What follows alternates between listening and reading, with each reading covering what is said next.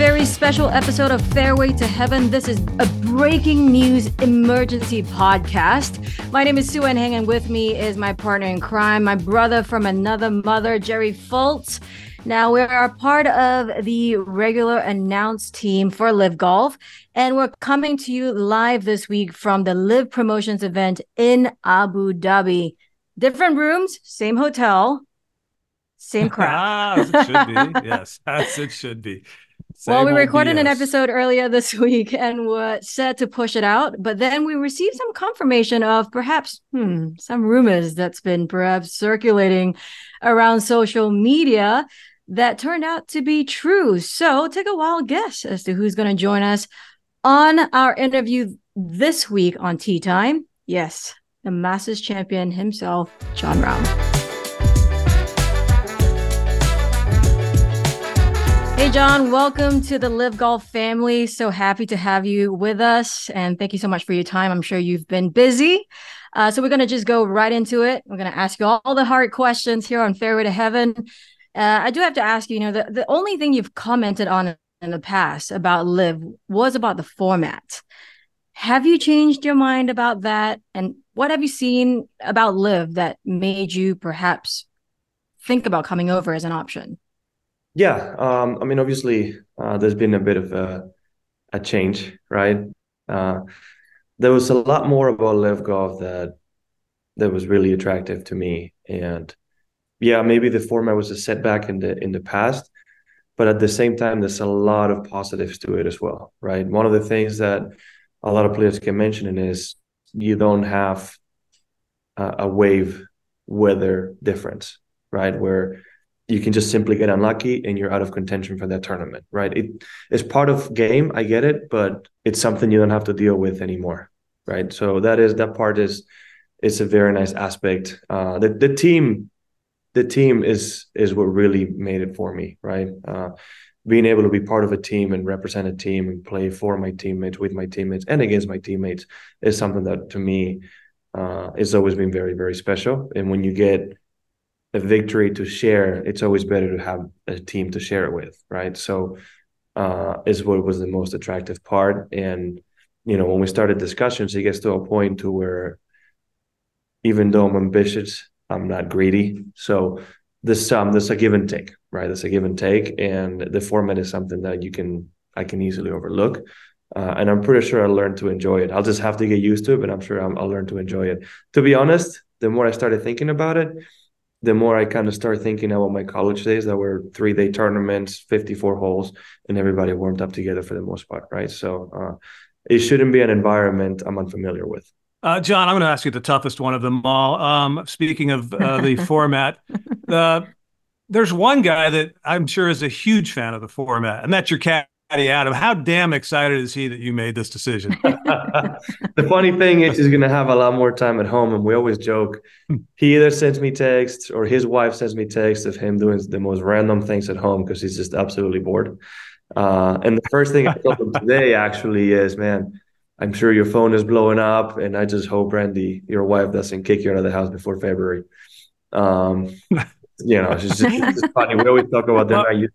She's not used to having them at home, right? Which is obviously a great thing. There's two boys are 10 and 12, and they're gonna have the dad around a little bit longer. And he's my biggest supporter. Adam is an amazing caddy and even better friend, and he supported me every step of the way. So if he was severely against it, I can tell you this would have been a lot harder to do. Yeah, I'm sure he was never going to be against it. But a quick follow-up to that is now the things that matter to you most, and it's you widely regarded, you talk about it all the time, those who know you best talk about it all the time, it's playing great golf. Money has never been a driving factor. Obviously, it was a huge factor in this decision, but it's never been a driving factor in your life and in your professional career. Does this schedule, much lighter schedule, you think give you a lot more time to be dedicate a little more of your time to the things that really matter to you in life, being a good dad, being a good husband, being a great friend as well? It's a very clear schedule. That's what I love about it, right? It's actually a bigger stress than people would think for me, setting up a schedule and being able to organize it so you're trying to peak at the right times. When the schedule is given to you, you adopt. It's one stress that's not really in my mind and go and play. So I do love that, and having time off is something I've always looked forward to, right? even in my 6-7 year professional career, I really hadn't have that much long of a time off. In 2021, I decided to take it, and it was very, very needed. But I had to give up playing certain tournaments and prize monies and bonuses, right? So even though I don't play for the money, like I've said, when it's earned, it's a little bit different. And to be able to have that clarity is incredibly nice. Now I must say, because this topic keeps coming up, yes, absolutely, the money is part of a discussion. I do not hit a golf shot throughout the year when I'm thinking about money, and I don't play the sport for the money. But as a husband, dad, and a family man, I owe it to my family and my lineage to do what I can do best to set them up for success in the future. So yeah, it is a factor. I 100% respect that all the way. Now, another thing that you're passionate about and something that means a lot to you is the Ryder Cup. Mm-hmm. I just want to ask you, what were your reactions when you heard what Rory had said? Your thoughts on those comments, and I'll read it out really quickly for those who might not have heard it. Yeah, he said, John is going to be in Bethpage in 2025. Because of this decision, the European Tour is going to have to rewrite the rules of Ryder Cup eligibility. There's absolutely no question about that. I certainly want Jon Rahm on the next Ryder Cup team. It's amazing to hear. I have the utmost respect for Rory McIlroy, and to have his support right away is very, very special, right? It's almost emotional to hear about it. The Ryder Cup means a lot to me, and is one of the things that made this decision very difficult for me. And I've always been hopeful that if I made the step, the DP World Tour would maybe adapt the eligibility so we can play it. With that said, I absolutely pretend to keep my DP World Tour status and PGA Tour status and be a member if possible, if allowed, and play in more events. So nothing regarding to that is going to change in my mind. For those people that maybe have questions in Spain, I would say sort of me physically not being able to get there, expect to see me at the Spanish Open, right? I'll be there. And some of the other days that I would love to be a part of, right? It's one of the great things about LIV Golf that gives me that flexibility to go play some other events. So yeah, I'm hoping, sooner than later we hear some news about the Ryder Cup and we get a clear path of how we can make things work. I would love nothing more than to defend the cup in Bethpage. There is a lot of uncertainty, though, in the golf landscape, John, moving forward, especially as it concerns the PGA Tour, LIV Golf with the DP World Tour involved as well in those negotiations. How do you see that landscape evolving? And do you think this decision that you made to come play LIV Golf will perhaps expedite some of that evolution? The landscape of golf has changed so much in the last 2 years, hasn't it? There's so much going on that I just hope, whether it's me or not, really, I just hope in those discussions behind closed doors, I really hope the game of golf, which is ultimately the team I'm on, the game of golf ends up in a better state, right? We all want to see the best players playing against the best players and have the best competition and the best product forward, right? So I hope that's what happens. And if I'm a reason to why that's expedited, great. I certainly didn't set out to be, that guy, but be a true honor to represent that as well, even though I'm not alone, because there's many other people that have abdicated for this and have made choices to push this forward.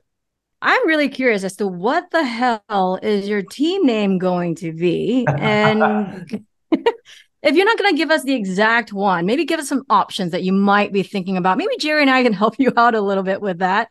But also maybe who might be in that team. That's what we want to know, who's on the team. The name's going to come. I mean, it's got to be Matadors or El Toro. It's got to be. But anyway, who's going to be on the team? I'm on the team. And next three spots are TBD, and you'll find out when we're ready to announce.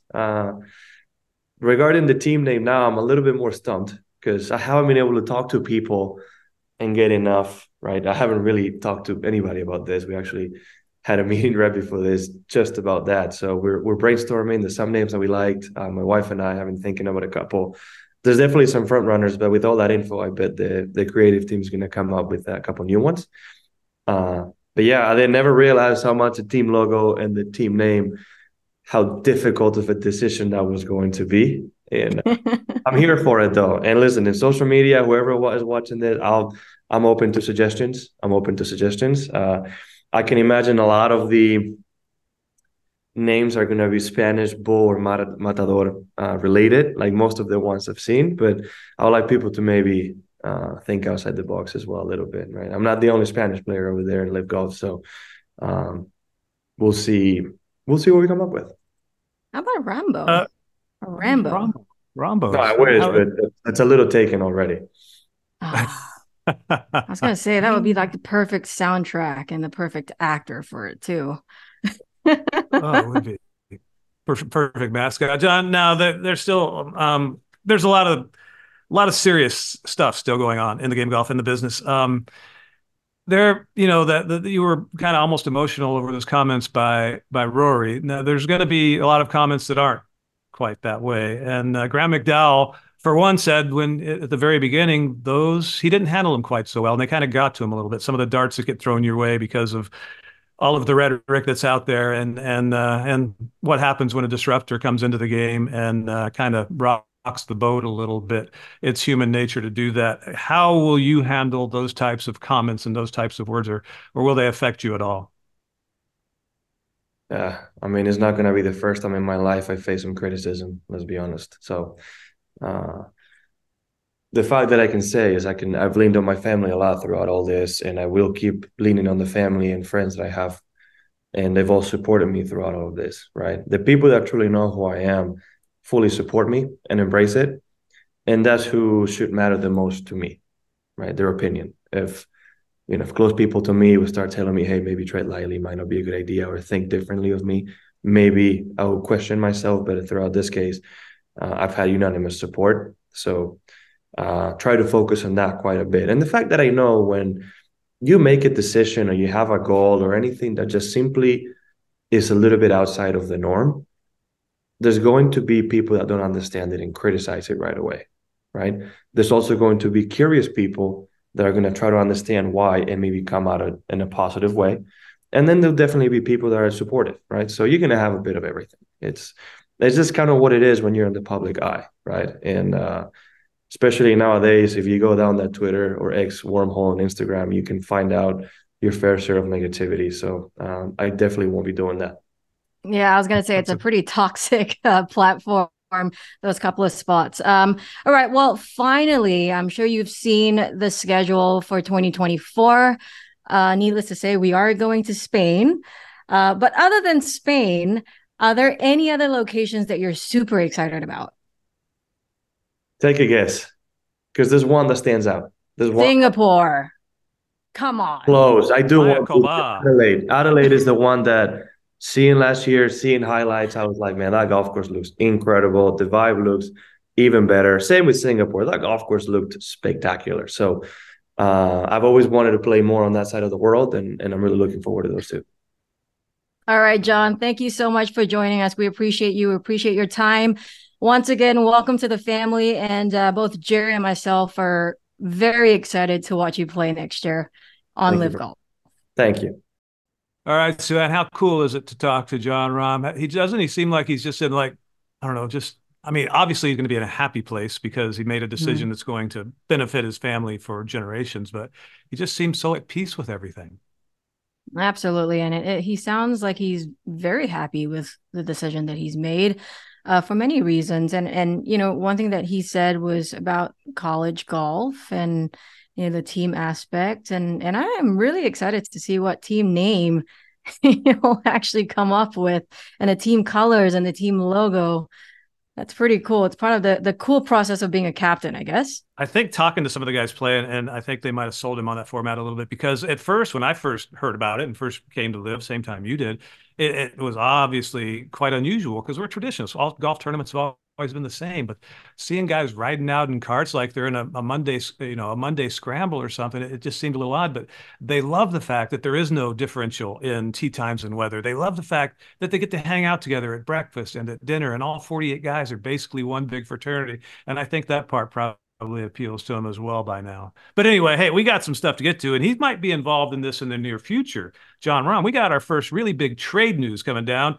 Kind of lit up social media the same day the Rahm news lit up social media, and the fans are really into it. Harold Varner leaving the Goats, where it seemed like he was going to be forever, a natural goat, and he's going to the Yankees. He's going to go play for the Four Aces. And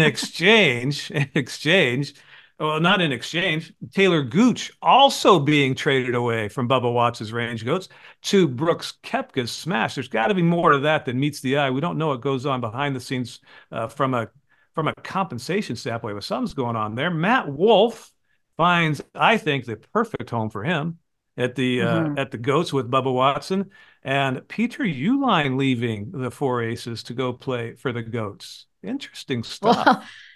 Well, Jerry, I don't know about you, but I'm excited about that whole Four Aces dynamic that's going to happen. You got Pet Perez and Harold Varner on the same team, plus Patrick Reed, plus Dustin Johnson. So between Pat Perez and HV3, I don't know if anyone can get a ward in. I know. And I mean, you get the individual champion and you trade him away. But in his place, you're getting a guy who is 24 years old, has all the talent in the world, has openly talked about his struggles with mental health, but Bubba Watson has as well talked about his struggles with mental health. And I don't know if they nurture each other, they relate to each other, they commiserate with each other, but there is no question in the world Matthew Wolff has as much talent as anybody playing golf. And if Bubba can figure out a way to help him bring out the best in himself, it might turn out to be one of the smartest moves ever in the long run. Yeah, absolutely. Well, 2024 LIV Golf season is shaping up to be quite an epic one so far. Well, now back to our regular programming. We recorded part of this show earlier this week. We discussed more about Jon Rahm. We talked about the LIV Golf promotions happening this week in Abu Dhabi, the PGA Tour, the Rollback, and we even talked about NCAA football. It's an entertaining episode to say the least. Take a listen. I'm gonna have to go with Jon Rahm again, man. I mean, it's silly for us to not talk about that guy. I mean, he is our reigning Masters champion. There's been rumors and rumors and rumors about him coming over to LIV. Now, a few days ago, Tiger talked about it or touched on it very briefly at his press conference when he played at the Hero. And he was asked if the rumors surprised him. Obviously, was asked without specific names whatsoever. A few names were dropped, however, Rahm, Schauffele, Kentley. Now, he said, though, after his second round, hypothetically, would it surprise me? Yes, but there are so many different things that have happened in the last, as you said, 48 hours, but also in the last few weeks. Things have changed and will continue to change. Interesting, very cryptic, very Tiger. Very different than what we were hearing a year and a half ago, too. So much of the messaging coming from the players and out upon Avidra is quite a bit different. And hopefully that is a good sign for the coexistence of separate entities or coming together as one entity into the future. But we don't know that. I mean, Jordan Spieth, Sven, he had some comments as well, didn't he? Absolutely. This is what he said. Jon Rahm is one of the biggest assets that we have on the PGA Tour. So it would be a really not very good for us in general because we want to play against the best players in the world. And that's what Jon is. I know there's been some guys that have talked to him. I know he's maybe weighing some decisions, maybe not. I really don't know. So I don't want to insult him and say he is weighing decisions if he already knows he is or he's not. That's someone out of my control in a way. Obviously, I would speak on behalf of 200 plus PGA Tour players and saying that we really hope that he is continuing with us. That's what Spieth said. Jon Rahm is all about majors, and he likes playing against the best players in the world, too. Now, granted, the OWGR is obsolete and extinct and doesn't prove it that way the way it is, but we have guys who, before our first season started, were considered the best players in the world. And Brooks Koepka, Bryson DeChambeau, Phil Mickelson was high at the time. So many young talents, including recent winner Waco Neiman, Abraham Ancer. You got, I'm missing a bunch here already at the top of my head, but we have a ton of world-class players, of the best players in the world. And that's proven in the limited sampling they had in 2023 and will continue to do so. Let's just hope there's a way they can get together more often and the powers that be come together and figure out a way to do that. But I think the big question people are asking now is Jon Rahm the tipping point? And is this the beginning of the end for the PGA Tour as we know it? Time will tell. We don't have those answers. We don't have much more insight, if any, than anybody else listening. But it's changing. Times are changing. And I think this is going to lead to even a little bit faster change. Yeah, I think that's what's been said a lot. Just scrolling through the internet. And a lot of people are saying that, Jon Rahm is a guy of integrity and he's a people guy, right? Everyone loves Jon Rahm. And so if he does move, is that an indication of trouble on the other side, perhaps? Who knows? We don't know Well, above my pay grade, as I like to say, Jerry. yeah. John, everybody who knows Jon Rahm and knows him personally and talks publicly about him, they all say kind of the same sentiment, and that is Jon Rahm doesn't care about money. He knows he's got enough already to last him and his family and probably a generation or more past that for the rest of their lives. He cares about one thing and one thing only in terms of his professional career, and that is majors. Now, I mean, obviously money is a factor in every decision you make professionally, but I think there's a whole lot more substance to his decision to join Live than just the money. And I think a lot of it could be maybe being a little more rested, maybe being a little more prepared, maybe being a little more focused on those majors, maybe being a little more of a dad sometimes, maybe being a little more of a best friend that he claims that he works on all the time, being a better person, a better parent, and a better friend.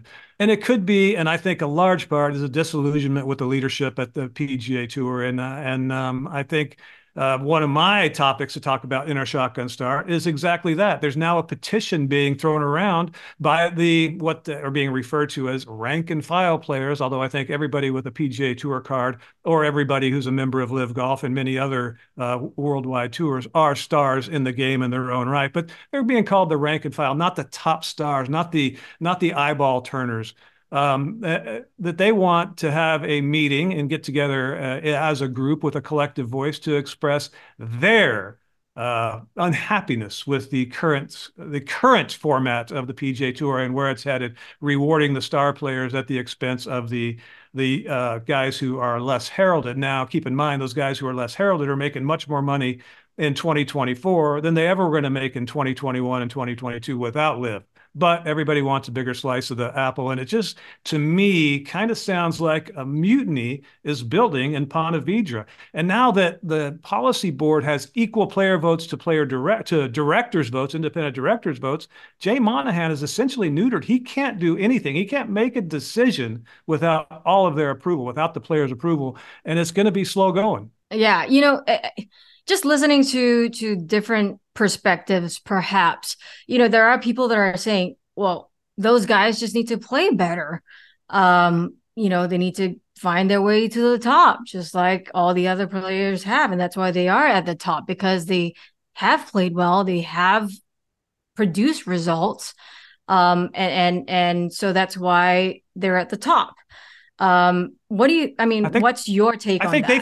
I think they feel that they're robbing from Peter to pay Paul. They're taking away from the other events to subsidize the elevated events, the no cut events, Mm-hmm. and reward the stars for essentially not joining Live. Their stars for not joining Live.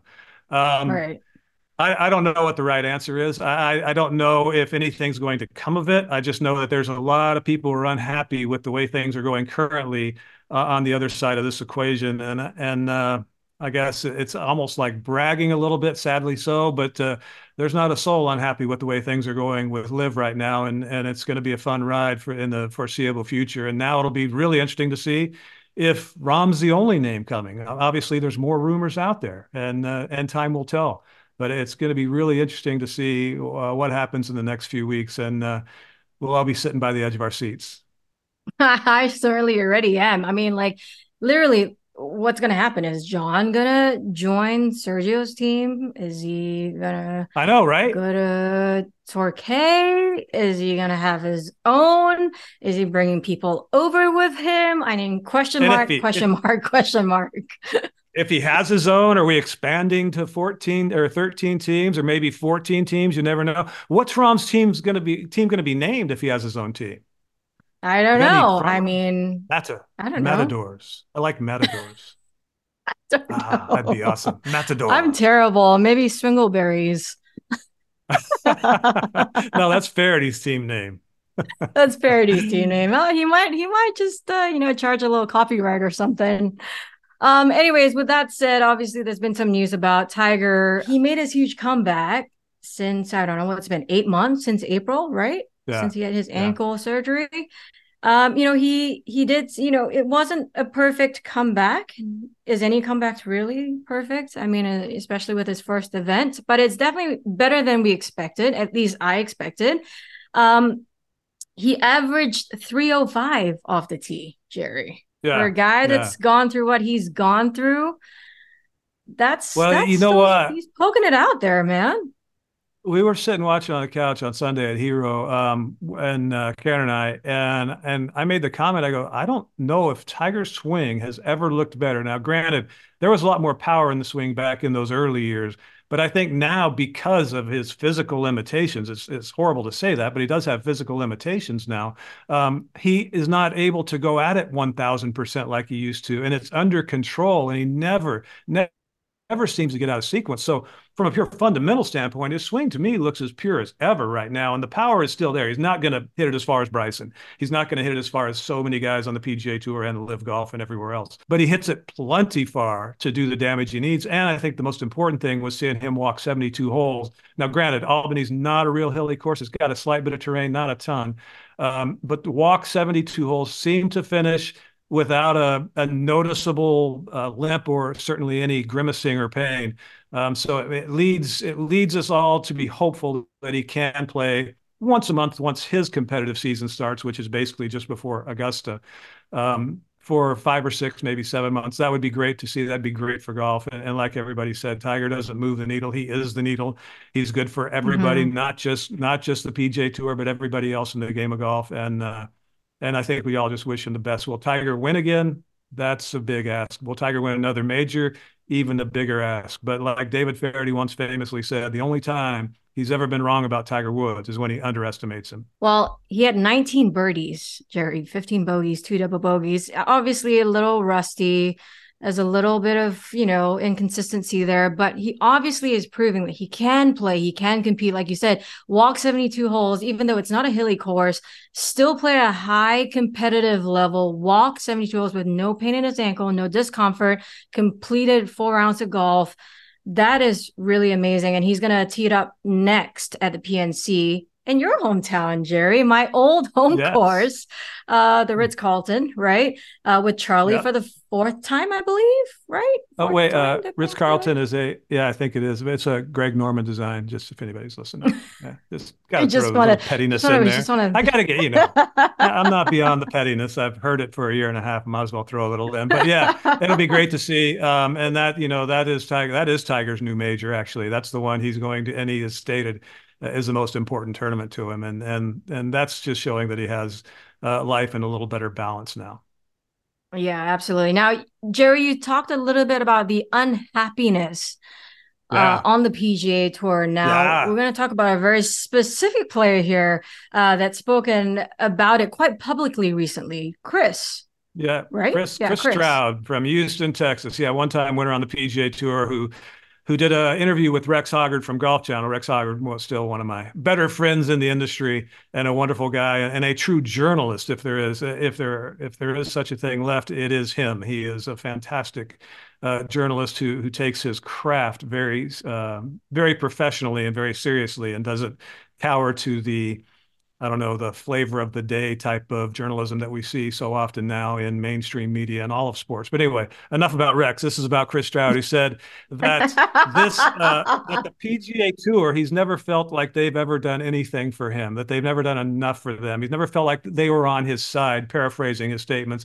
And he is competing in the LIV Golf promotions this week. And he was the first guy I ran into when I got into town, getting out of the elevator, and his hopes are high. His hopes are really high, and he told me the next morning that ever since this came about, he thought it was cool. He thought he wanted to be a part of it. He's talked to so many guys out here, and they tell him what the difference is from a lifestyle standpoint, from the way they're treated, from what the competitive days are like, from what the organization is like, from all of the things that the players talk about that we get to see and we get to see them enjoy, and everything that leads to the fact that LIV Golf members lead all of professional golf in strokes gained smiling, because it is a better way of life for their careers on LIV Golf. And I think he desperately wants to be a part of it. At this stage in his career, he's not on the upswing of his professional career. So it would be a really nice accomplishment to get that card for a year. And who knows, if he got it for a year, you have to play great golf to keep it, but he's got the game. He's proven it. And it seems like he's got the desire and the drive right now to really prove a point. And I think there'd be a lot more guys in his boat here competing this week in Abu Dhabi if the PGA Tour hadn't kind of did the end around and say, you can play, but at the very last minute, actually, we don't want you to play, so we're going to threaten you with suspensions and fines for not getting a media release that we didn't tell you about till 2 days after you needed it. Yeah, really classy very, on their behalf. very passive aggressive, Jerry, this evening. Yeah, Very passive aggressive. yeah, I like it. I like it. I think it's the no alcohol, right? I think it's a no alcohol it that's making is. it just bitey, 30 just very days. 30 wow. days. Doctor said it's not that you shouldn't. He said you can't with some of the medicines I'm taking for enough. Old people, they get sick. Suzanne, old people get sick. Don't get old. It's okay. I love you. I love you older, Hmm. whatever. Anyways, Yeah. speaking of proving a point, how about our guys playing well worldwide? A lot of haters have said that LIV golf players are not competitive. They don't give a shit. They're this or that. Well, here's to prove that that is not true, because Joaquin Niemann has had great 2 weeks in Australia. He just won. Now that's obviously with a playoff, right? He eagled the playoff hole to win.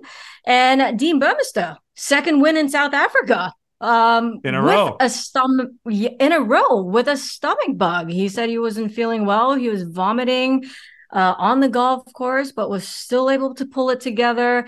I was just having a quick text with him, just making sure, just saying congratulations, making sure he's okay. He's doing fine now. Everything's fine. But yes, Waco won. Dean won. That's some fucking good golf, man. I mean, they No, it's both played ex. some We good play. scores. But we just play exhibition golf and LIV, and it's only 54 holes, and it's a shotgun start. It's a member guest. It doesn't And we count. have It doesn't music. matter. Why It's would you love useless. And they us? have music, and people have a good time out there, and they don't fall asleep, and they get rowdy and have a blast. It's an exhibition, Sue Ann. It's not real golf. Oh, yeah, but Brooks Koepka finished second at the Masters and won the PGA. Excuse Oh, me, and was Phil it too, fourth by at the the way. Masters? Excuse Yeah, me. Phil finished second at the Masters. Yeah, it was Patrick Yeah. Reed also finished up there at the Masters. Burmester wins back to back at South Africa's oldest event, and then he wins the next week the South Africa Open on the third longest course in the entire world. Wako Neiman beats a bunch of hometown favorites, especially in Minwoon Lee down at the Australian in Sydney, in 74 holes. So not 72. You can't play 72. He didn't win in 72. Nobody can win in 72. He won in With a cut, 74. isn't it? Wasn't there a cut? There was a cut. Oh, yes. Oh my God, there was a cut Yes. Oh too. my God. I mean, come on. You got to talk about the cut. Isn't it No like the cuts. whole fucking bee's knees? Anyways, Neiman has qualified for the Open Championship. So has Dean. Congratulations to those two guys. Um, well, with the whole movement and the whole OWGR, Neiman's win projected to be 59th in the world, Yeah, maybe something like still that. outside Yeah. chance of getting into the Masters, which I find it just quite tough to believe.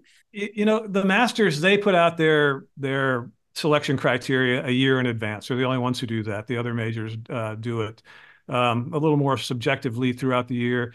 It's not beyond them to give out a special exemption or two or three when it's warranted. And I think with Jon Rahm news and maybe this being a tipping point of a little kumbaya between the powers that be, it might be the year that the Masters does the right thing. They don't react quickly to anything, but if Waco Neiman doesn't deserve a spot in the Masters, I don't know who does. Dean Burmester has a great case for it as well. They both have qualified for the Open, but not the Masters. But I think when you talk about OWGR, I think they're moonlighting now, the members of that board, and not only in terms of negotiations with professional golf entities, but I think they're moonlighting with the CFPC or CFPA, College Football Playoff Association, because I think many of the decisions that the OWGR has made make about as much sense as what the NCAA did to Florida State last week, penalizing a team because of a hurt player, a team of I don't even know how many kids are on a college football team, who persevered and won and did everything they could possibly do to give themselves a shot to play for a national championship and keep that dream alive. And they said, well, no, your quarterback broke his leg, so Alabama is actually a better team now. And they didn't let him prove it on the field. And that was the whole point of this 4-team playoff thing to begin with, was to take the subjectivity out of the college football national championship. And sure enough, a bunch of wealthy older men got together in a room and decided, well, we know better than the players know. We know better than the coaches know. The coaches poll had Florida State at third. We know better. And by the way, we'll probably get higher ratings with Alabama and Texas in there. It was just, it's such a shitty decision. And every member of that board should be embarrassed of themselves. By the way, Jerry, I was very excited about this shotgun start when we had our show run down. I was like, yes, we're going to stir the pot, but you stirred it yourself. I was excited to tee you up and get you all fired up and get you talking, just go on your rant. So and then Brady Rahm with faulty about Sobriety doesn't agree with about NCAA. But, I'm going to speak for, I guess, I personally don't watch NCAA because we don't get it where I live in Singapore. We don't get football in general, American football. But, I grew up in America. I don't know the ins and outs of it, but as a sport fan, if you have a team that have gone 13-0, won their conference, which is one of the top 5, the Power hardest, five. probably one of the Power hardest conference. Power 5, yes. Apparently one of the harder ones to win, right? And you've just deprived them of going into the playoffs because why? A quarterback's injured and you're going to deprive the entire team, which, by the way, just in case we forgot, football is a team sport. It's a team sport. There's other players, there's offensive line, there's defensive line, not just a quarterback. So you're going to deprive the entire team of a chance of a lifetime for a playoff, to get into the playoffs because a player is injured. Yeah, that's why. That seems like a very flawed system, if you ask me, just from the outside perspective. You said now, unfortunately, the ACC had a horrible record collectively this year, and that's the conference they're in. And maybe that weighed into the subjective decision they made, but you play the games for a reason. The games have to matter. They went 13-0. They were undefeated. Nobody's going to call Brian Harman one of the 4 best golfers in the world, but he is champion golfer of the year. You have to give them a chance to continue to persevere and to overachieve the way they did without their starting quarterback the last 2 games, and especially against Louisville with their 3rd-string quarterback. Didn't look great, no, but they fought it out. They gutted it out. They did what they need to do to win. And last time I checked, that is the reason so many parents get their kids into sports, is to teach them life lessons, is to teach them perseverance, to teach them teamwork, and to teach them collectively to bond together, to learn how to win, to come out victorious. That's what they did, and they got shut out. Yeah, I mean, that's why they play the games, right? That's why they play the games during the season, to earn their way into the playoff. And if that's flawed, then I don't know what. I mean, I personally I don't know what to say. I feel for that team. I do, because that sucks. Yeah. That sucks for that chance to be taken away from them just because your quarterback's injured. That seems really sucky. All right. Anyways, enough about football. Back to golf. We're going to move along to our next segment called Forecast. We're going to look forward to what's happening this week, really. We have to talk about the promotions event. That's why we're both in Abu Dhabi in separate rooms doing this podcast for the first time in the same time zone. I have nicer cushions, to be fair. Oh, well, Third Wheel, our producer, made me move my cushions because he said they looked absolutely hideous. I guess he was fine with them dancing around behind your ears, though. Right. Well, we got some big names this week that's been announced. Jason Duffner, Kyle Stanley, Jeff Overton, Chris Stroud, as you mentioned, Martin, Zach. How do we say his name again? Boshu? Boshu? Boshu. Zach Boshu. Yeah. Kevin Chappell. All the names that you're comfortable pronouncing, right? And then Dom's gonna take all the Thai guys. We got you, Dom, and Anthony Kang, and I am I'm the token Anglo. Yes, I like it. Well, Zach Bosho, I hope we were saying his name right and doing it justice. Anyways, Hovland, Victor Hovland caddied for him, Boshu. I'll get it right by the end of this week. All right. Hovland caddied for him the day after he won the Memorial event in an US Open qualifier. They're good friends. I believe they went to college together. Teammates, OSU? Yeah. Teammates, maybe okay. Even roommates, yeah. Yeah. So, look, we're not supposed to be rooting for anybody, really. But can I just put this out there that look, I if you couldn't tell, I'm Asian. I kind of want some of the Asian tour guys to contend to get those. Well, they will get those spots. I think they will. I mean, they're good. They're really, really good.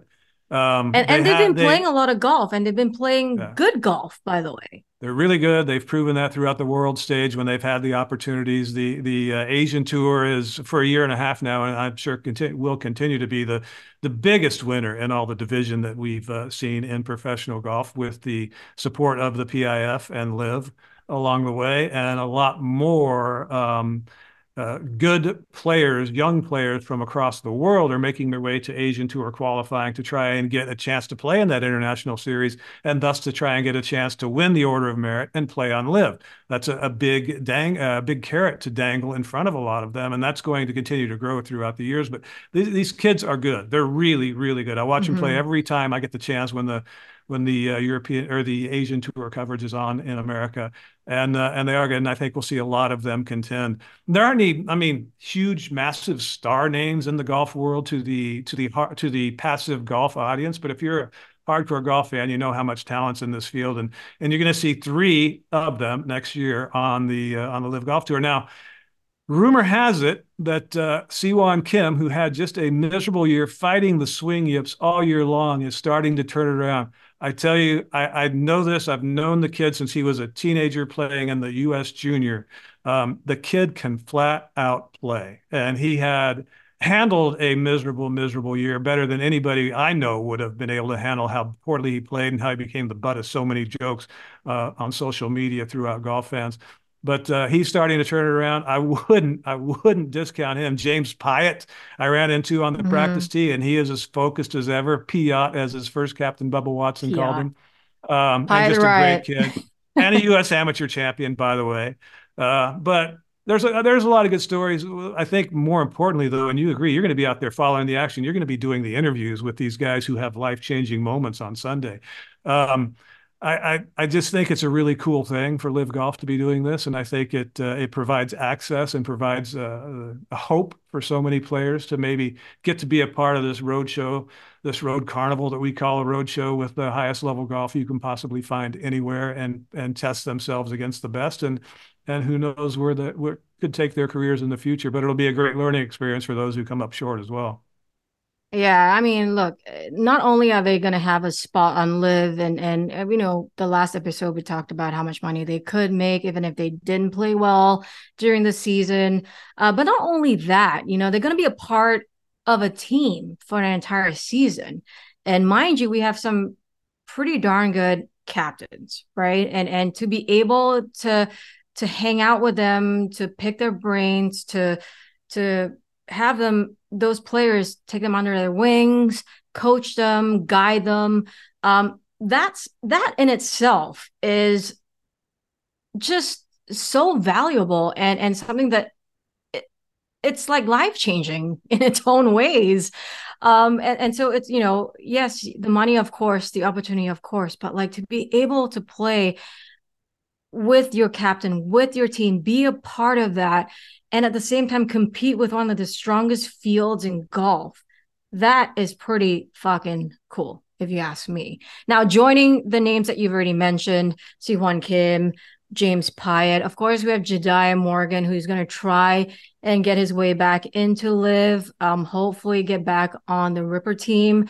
Also, we do have Laurie Cantor. Let's not forget Laurie Cantor, who played as a reserve for LIV this season and last season. Very solid player. He won the qualifier this year, got into the Open Championship. Every time he is turned up to play as a reserve, he played well. He contributed every single time. Yeah. Every single time. Very kind of an underrated player, I think, and one of the nicest guys I think I've met on LIV this year. He's very kind. He's very just generous with his time. He's very authentic. There's no air about that guy. So in some ways I am rooting for him. But yeah, so much to look forward to this week. Apparently this golf course, big Abu Dhabi Golf Club. We've seen it during the HSBC men's golf on the European Tour. It's big, but this week, apparently the rough's not up. No, it's Bermuda Paspalum kind of. It looks like more Bermuda than the Paspalum. Paspalum's in the fairways on the greens. The rough looks a little Bermuda. It's just that height where you can catch tiny flyers, but it's not going to be a big obstacle. It's a big golf course. I think they might be able to get to 2 of the 4 par 5, certainly not all 4. It's not tight, but it's not a bomber's paradise. It's kind of strategic in that regard. And it's extremely fair. There's not an unfair kind of design shot out there. Not a ton of contour in the greens. You're not going to hit a good shot that turns out making double bogey ever. It's going to be it's a great qualifying test. And when you look at it, we got 61 guys round 1 qualifying 1 round of golf for 20 spots and ties that advance to round 2 on Saturday will be round 2. So that's basically a Monday qualifier in and of itself right there. Maybe 2, 3, could be 4, could be 1 under, makes that cut to go on to the next day where you join 13 guys who have gotten a spot, automatic exemption into round 2. So between 33 and 40 players playing on Saturday, and the low 20 that day. So your odds are a little better. The low 20 that day, exactly. So there might be a playoff for that 20th spot. Play on Sunday, 20 guys, 36 holes, three golden tickets on the line. So basically the way I equate it is you have 2 Monday qualifiers in a row followed by a US Open sectional qualifying. And that's a lot of pressure. Yeah, a lot of it. I literally had like sick to my stomach just hearing you say all that stuff. Yeah. I mean, you can have 2 hot rounds, right? Get through the first round, the second round, and just not have your best third round, and you'll miss out, and that's kind of how it is, right? I think the hottest putter is going to win, or at least get their spots on LIV. I think the hottest putter is going to win on Sunday, it seems like the obvious, but got to make those putts, man. Those 5-footers, 10-footers, 12-footers. Those are the ones that will handle count. The nerves. It's gonna be good TV. It's gonna be really good TV on Sunday. I hope we don't screw it up. I'm sure we will, but we'll try not to. We don't have our guy Arlo here with us this week, so you're relying on me not to really pound it into the dirt. But it's going to be really good TV because there will be so much pressure. And, you talk about it, it's career changing for anybody, but it's life changing for a lot of these young guys who, didn't grow up with the utmost privilege and the blue blood kind of pedigrees and access to the game and have dug it out of the dirt. It's going to be a really cool moment. Well, in case you're wondering who is going to be on the coverage, well, Jerry and Don Boulay, they're going to be in the booth this week. You're not going to hear Tweedledum and Tweedle stupid. Yeah, well, you're not going to hear that EPL guy, and that Irish accent. Perhaps some voices you might be familiar with. But yes, Jerry and Dom are going to be in the booth, and I'm going to be on the golf course, along with a voice you might be quite familiar with if you do watch the Asian Tour stuff, Anthony Kang. So it's going to be a really fun week. We've already had a session of beers and bonding. It's going to be good. All right, Jerry. Let's wrap up the show with our final round. And look, I gotta talk about it. Let's talk about the golf ball rollback. We had a conversation about this about an hour ago over some beers, you with some Pepsi soda thingy. Give us your thoughts, man. Just what do you think? I think the ship has sailed. I think, well, let me get my alcohol sobriety doesn't agree with me take out of the way first. Make no mistake, this is a bunch of predominantly wealthy old white men making this decision to protect their golf courses, most notably St. Andrews, the old course. And I think it's about that course and that course only. Now, there are some classic courses in America where their members are quite influential and quite wealthy and would like their courses to be relevant again in the major golf landscape. The fact is they're too short to be relevant, even if they do roll back the golf ball. And the other fact is they don't have the room for the infrastructure that it takes to build a whole carnival city to host a major championship these days. That ship has sailed. You think of something like the Myopia Hunt Club. Everybody uses that as an example. Hosted 4 U.S. Opens all before, I think, 1908 or something, in 1914, twice when it was only a 9-hole course. Of course, like that is not going to be relevant again. There are some classics I think a lot of people would like to see and maybe return a little of the beauty of a 5-iron into a par 4 or something. But the truth is the game has evolved since its very beginnings. Technology has evolved since the very beginning. The golf ball, generation after generation, has gone farther, maybe because of the technology of the golf ball, maybe because of the technology of the clubs. But the one thing that you can't doubt is because of the athleticism of the human being. All other sports where there is no actual technological equipment or technology equipment involved. Let's go back to the most basic, running. Running times get faster from miles to 100-yard dashes year after year, Olympics after Olympics. Humans get bigger, stronger, faster. I don't know if it's through evolution, through time, through better training, through everything that comes together to make an athlete what he is.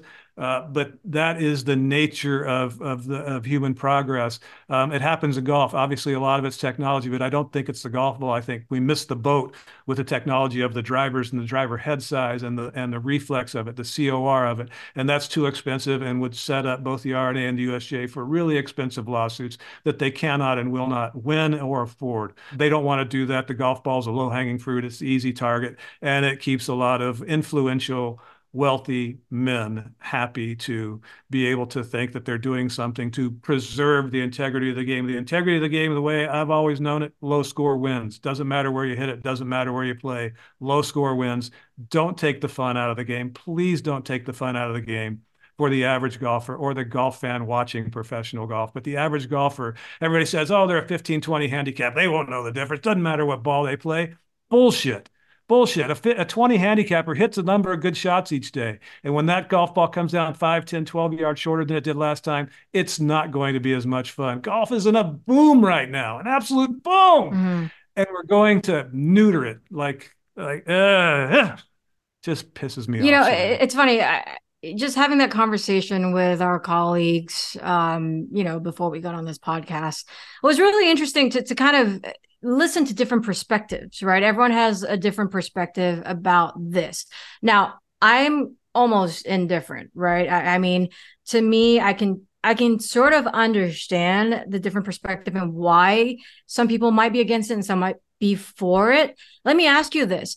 We've obviously seen an evolution of golf balls through the existence of the game, right? We went from, I call them mochi. I call them mochi balls because they're so soft. The baladas to just through the years, and now we're where we're at.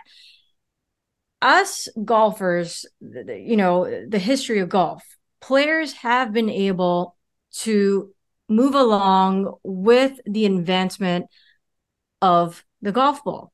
Why would this be any different? Yeah, yeah. Fairways were an inch long and greens rolled at 3, 4, and 5 back in those days. It's a different game from an agronomy standpoint too. They've talked about pros using 10 clubs, bifurcation, which I didn't even know that was a word till they started talking about golf equipment years ago. Bifurcation is the easy answer. Rory and Tiger have both said bifurcation was the easy answer, to have the pros play different equipment than the amateurs play. Nobody wanted it when they floated that as an idea a few years ago, the USGA and the R&A. And nobody wanted that. It was universally panned and said, bad idea. Change it for all or change it for none. Now they're going to change it for all, or they have changed it for all, depending on when this podcast hits the air, because I understand the announcement is coming anytime. And most people think it's a bad idea, whether they're against the change at all or the fact that they're changing it because the pros make some old courses obsolete. The amateurs aren't making those courses obsolete. Amateurs, the USGA and R&A have had these campaigns for years about play it forward, enjoy the game where you shouldn't be playing where you're playing. And now you're going to take yardage away from them even still.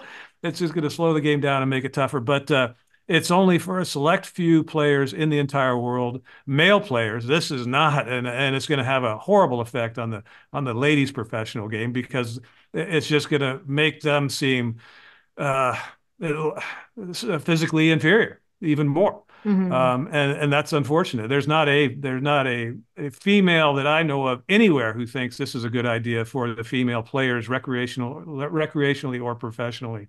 None, and there won't be any. So you're talking about a tiny microscopic percentage of men who play the game at the very highest level to protect a few dozen courses throughout the world that really aren't ones that. It's just such a tiny sampling, and a rule that's going to affect millions and millions of golfers, and that's sad.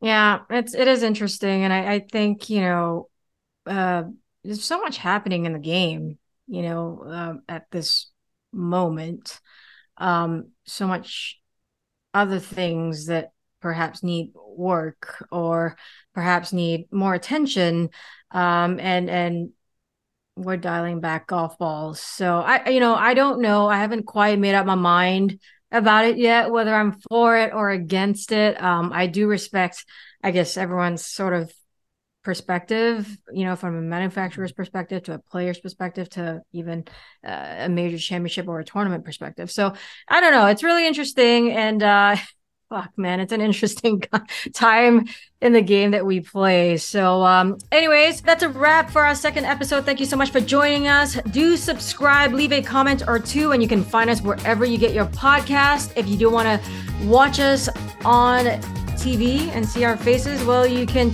check us out on the LIV Golf YouTube channel, as well as our streaming app, LIV Golf Plus. We'll see you soon.